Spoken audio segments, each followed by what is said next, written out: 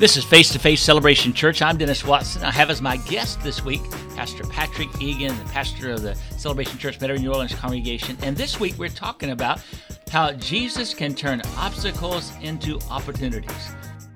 Now, Pastor Patrick, this week we're talking about how Jesus can turn obstacles into opportunities. And I want to just say from the get-go, you and we both like to brag on Jesus. Isn't that right? That is completely true. He is amazing. Well, tell us just briefly a little bit about yourself before we begin. Well, I think about the obstacles Jesus has brought me through. My dad died when I was 13. I got into some trouble in my teenage years, but the Lord saved me. I came to Him, and He saved me. He delivered me from those troubles, gave me a beautiful wife, beautiful family, and God's just delivered me from obstacle after obstacle in my life. Well, that's your story. That's also my story. I'm sure the story of many of our listeners this today and throughout the week about how Jesus can turn every obstacle into an opportunity. Now, obstacles are a form of trouble that everyone faces at some point. Is that true? Completely. Whether you're a pastor or you're just out there walking in the world, everyone's going to deal with obstacles in their lives. In fact, Jesus said in John 16:33, here on earth, you will have many trials and sorrows. I wish He hadn't promised that, but that's what He promised. Not my favorite promise from the Lord. Now, how do obstacles affect us in our lives? Well, they can frustrate and discourage our faith. I mean, you can think you're walking with Jesus and the wind's behind you, it's in your sails, everything's going great, but an obstacle will just leave you frustrated, discouraged, wondering what the heck Jesus is even doing in your life. Yeah, I think Jesus sort of referred to that in this parable about the soil and the seed. What's that verse in Matthew 13, those verses that tell us about that? Yeah, Jesus said the seed on the rocky soil represents those who hear the message and immediately receive it with joy. But since they don't have deep roots, they don't last long. They fall away as soon as they have problems or are persecuted for believing God's word. What does that communicate to you? Well, it tells me that when we run into obstacles, it's a temptation for us to put Jesus away in a corner of our lives, for us to walk away or step away from Him, and it really dries up the fruit that we've had in our lives. And we don't want that to happen. Nope, not at all. Now, this week we're going to be looking at some stories found in Matthew chapter 9. But the bottom line, just as we begin, the bottom line is that those stories remind us that when we face obstacles, we've got to focus on staying committed to the Lord.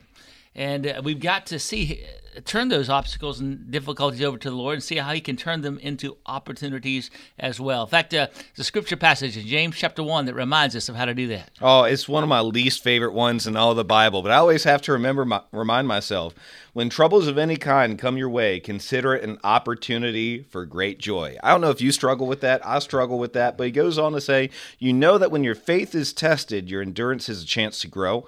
So let it grow, for when your endurance is fully developed, you will be perfect and complete, needing nothing. You know, that's a great passage of Scripture. It is what those verses are an encouragement to us, but they're a reminder to us that troubles are going to come into every person's life. James didn't say if troubles come. He said when troubles come. Paul said the same thing in Romans chapter 5. Jesus said the same thing in John chapter 16. And so troubles are going to come our way. It could be physical troubles, emotional troubles, financial troubles, relational troubles, vocational troubles. Troubles are a part of life. Problems are a part of life. We just need to learn how to trust those problems to the Lord, turn those problems over to the Lord so He can turn our obstacles into opportunities. This week I'm with Pastor Patrick Eagan, who's the pastor of the Celebration Church Metairie, New Orleans congregation. This is located on Airline Drive. And we're talking about the subject about how Jesus can turn obstacles into opportunities. And this week we're looking at some stories that are found in Matthew chapter 9 that illustrate how Jesus can turn obstacles into opportunities. Pastor Patrick, tell us about the first story that we find in Matthew 9, beginning with verse 18. Well, this is a story that Mark actually has in his gospel, and he names the synagogue leader here. His name is Jairus. He says, as Jesus was saying this, Jairus, the leader of a synagogue, came and knelt before him. My daughter has just died, he said, but you can bring her back to life again if you just come and lay your hand on her. And then Jesus and his disciples got up and went with him. Now, that story right there is just so heartbreaking. It's such a great tragedy. A man had a young daughter who passed away. And I'm sure there's some who are listening today who've had children that have passed away. So that might be the most difficult tragedy people have to experience in their lives. But in this story, we're learning how Jesus can bring hope out of even one of the most difficult tragedies of life. Yeah, that's right. I think you're right. I think what's more tragic than losing a child and what's more hopeless than death? This is a hopeless situation, but here you have the Lord bringing hope from even the most hopeless of circumstances. Now, what are some principles that we learn from this particular story that can help us find hope in the midst of hopelessness? Well, I think the first thing we see is just trust Jesus, right? We need to trust Jesus. When you're in despair, you're in a hopeless situation, and Jesus says, hey, I want to help you. Trust Jesus. Trust that he can help you. Trust that he desires to help you, that he's there with you. Psalm 34:18 says, the Lord is close to the brokenhearted. He rescues those whose spirits are crushed. So I love that verse. If you're in a hopeless situation, it means you're in the right place because the Lord isn't far off, right? What's another principle we learned from that story? Well, I think we also see the Lord's delays are not his denials. What happened to Jairus is Jesus is on his way, right? And so hope has come to town. This is an impossible situation, but hope has come. Jesus is on his way, and then Jesus gets distracted by someone else who needs a miracle, the woman with the issue of bleeding. And I don't know about you, if I was Jairus, I'd be like, come on, tick-tock, Jesus, let's get going. And sometimes we can begin to freak out when God's deliverance doesn't come immediately when we want it.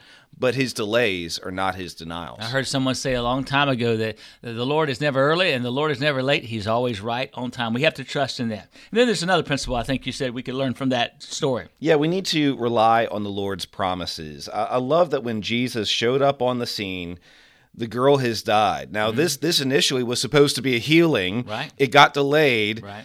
And Jesus says to the crowd, the girl isn't dead, she's only asleep. Well, no one believed Jesus. They all laughed at him.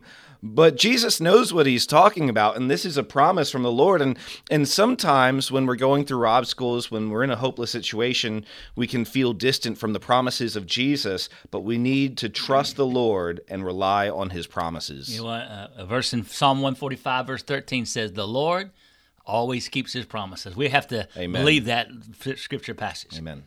Now, I'm here this week with Pastor Patrick Eagan, pastor of the Celebration Church, Metairie, New Orleans congregation on Airline Drive. And we're talking about how the Lord Jesus can turn every obstacle that we have into an opportunity. We learned yesterday from the story of Matthew 9, beginning in verse 18, about how Jesus was able to to raise a young lady from the dead. I mean, a hopeless situation, he brought hope in the midst of hopelessness. What's another principle that we learn from those stories there in Matthew 9? Well, we see Jesus has the power to bring serenity from suffering. What do you mean by that? Well, as he's on the way to heal Jairus' daughter, which we talked about previously, he was interrupted. And in verse 20, we see he met a woman who had suffered for 12 years with constant bleeding. She came up behind him. She touched the fringe of his robe, for she thought, if I can just touch his robe, I'll be healed. Jesus turned around, and when he saw her, he said, daughter, be encouraged. Your faith has made you well. And the woman was healed at that very moment. Now, Mark's gospel tells us that she had been suffering for a long time with this illness, right? As much as 12 years from what we understand. She'd been to doctors. She had tried to take medication, whatever medication she had in that day. She had done everything she could to find healing, all to no avail. In fact, it only made her worse. Yeah. So here she is. She's been suffering for 12 years. Jesus is on his way, I'm presume, hurriedly to pray for Jairus' daughter. And all of a sudden, what did she do? Well, she snuck up behind Jesus, which is hard to imagine how you sneak up on the King of Heaven and Earth, touched his garment, and that healing power went out from him at that moment. And I think it shows us that the secret to overcoming suffering is to never give up, to always press into the Lord. So, yeah, this was one person who perhaps should have given up. At least public opinion would have said, you should go ahead and give up 12 years. Seems like everyone else would have in that situation. But she didn't give up. And there are people who are listening today who are struggling with all kinds of issues and some kind of suffering. And what we want you to know today, don't give up. Now, there's some principles that we learned from her story, like we learned from Jairus' daughter's story. That's right. We see enduring suffering is easier when we have an understanding of God's perspective. You know, a lot of times in life, we cannot understand what the Lord is doing. And you're a parent. I'm a parent. Mm-hmm. One of my favorite phrases to hear as a parent is, "That's not fair," right? Right. And it can kind of drive you nuts when you're a parent, because as a parent, you see things differently than your child does. Right. There are a lot of times where we just don't see what the Lord sees. We don't see the justice and resolution He's going to bring about. In fact, Paul said to the Romans 8:18, "What we suffer now is nothing compared to the glory He will reveal to us later." Sometimes we just need to have God's perspective. Enduring suffering is easier when we have God's perspective. Also, it's easier, you said, when we trust God's purposes. What do you mean by that? Well, one of the things I've noticed, and you and I, we both listened to Pastor Rick Warren out of Saddleback. He has said God never wastes a hurt. Right. And he's also said God will take your greatest hurt and make it your greatest ministry. And I think the caveat is if you're willing to believe and accept God's purpose for your life. Yeah, I'm constantly reminding people that God can take every tragedy we experience, every hurt, every tragedy we experience, and somehow turn it around and use it for our good and for others' good, and for His glory. Now, I'm here this week with Pastor Patrick Eagan, pastor of the Celebration Church Metairie, New Orleans congregation, located on Airline Drive. And we're talking about how Jesus has the power to turn the greatest obstacles we experience into great opportunities for growth and for ministry and to bring Him glory. We've talked about the story in Matthew 9 of Jairus' daughter who was miraculously healed by the Lord, and the woman who'd suffered with a bleeding issue for 12 years, how she was healed by the Lord. And then we come to a story of some blind men. Tell us about that story in Matthew 9, beginning with verse 27. Yeah, that's right. Verse 27, after Jesus left the girl's home, that's Jairus' daughter, two blind men followed along behind him, shouting, "Son of David, have mercy on us." They went right into the house where he was staying, and Jesus asked them, "Do you believe I can make you see?" "Yes, Lord," they told him, "we do." Then he touched their eyes and said, "Because of your faith, it will happen." And then their eyes were opened and they could see. So what's the primary primary principle that you see in this story about the blind men being healed? Well, I think especially when you compare it to the previous healings and deliverances we've talked about, we see that the Lord is able to bring restoration from restrictions that are on us in our lives. So here were these blind men. Nobody could help them in that day. They were restricted in the way that they lived, in their access, and what they could do, but Jesus was able to touch them and heal them. Now, the devil is always working against people in all kinds of ways to limit our capacity to serve the Lord, right? That's right. I think he's decided if he can't keep us from being saved, he wants to keep us stuck. And that could be using physical restrictions against us, mental restrictions, emotional ailments, anything he can do to limit our capacity to serve the Lord and worship and honor Him. And sometimes our restrictions are not caused by the devil. They're just physiological issues that we experience or accidents that we go through or different things that happen. But the principle that we want to focus on here is how the Lord will work through our limitations to demonstrate His glory, present a great testimony. Do you have any testimonies about that you could share with us? Well, I think about the historical story of Helen Keller, right, who we know was born deaf and blind. And she was ill at 19 months old, permanently blind, permanently deaf. And today we revere her for overcoming her restrictions. But we tend to not talk about her teacher, Anne Sullivan. Anne Sullivan was also someone who struggled with eye disease and was partially blind and was unable to read or write. Anne Sullivan had to overcome those restrictions herself, right, and was able to use that restoration, that ability to overcome those restrictions to teach Helen Keller and really to win a landmark victory for all people facing physical restrictions in their lives. And Helen Keller impacted the world. Absolutely. With her story, with her contributions to society. And Anne Sullivan, she did that because Anne Sullivan helped her, who also had to overcome her restrictions in her life. There may be some people who are listening today. You've got people who have handicaps or been incapacitated in some kind of way or have some kind of restriction in their life. And what Pastor Patrick and I want you to know is that no matter what you've experienced in life, the Lord can still take what you've gone through and use it, again, for your good and for others' good and for His glory. We just have to maintain our faith and trust in the Lord. Now, I'm here this week with Pastor Patrick Eagan, the pastor of the Celebration Church Metairie, New Orleans congregation on Airline Drive. And we've been bragging on Jesus this week, right, Amen. Pastor Patrick? That's right. We've been bragging on Jesus. We've been talking about how Jesus can take the greatest obstacles we face and turn them into great opportunities for us and great opportunities for others. We've been looking at some stories in Matthew chapter 9. The story of a young girl who died and then was raised to life by Jesus. The story of a woman who had been bleeding for 12 years and was healed by Jesus. The story of two blind men that Jesus healed them, and they could go on to serve him.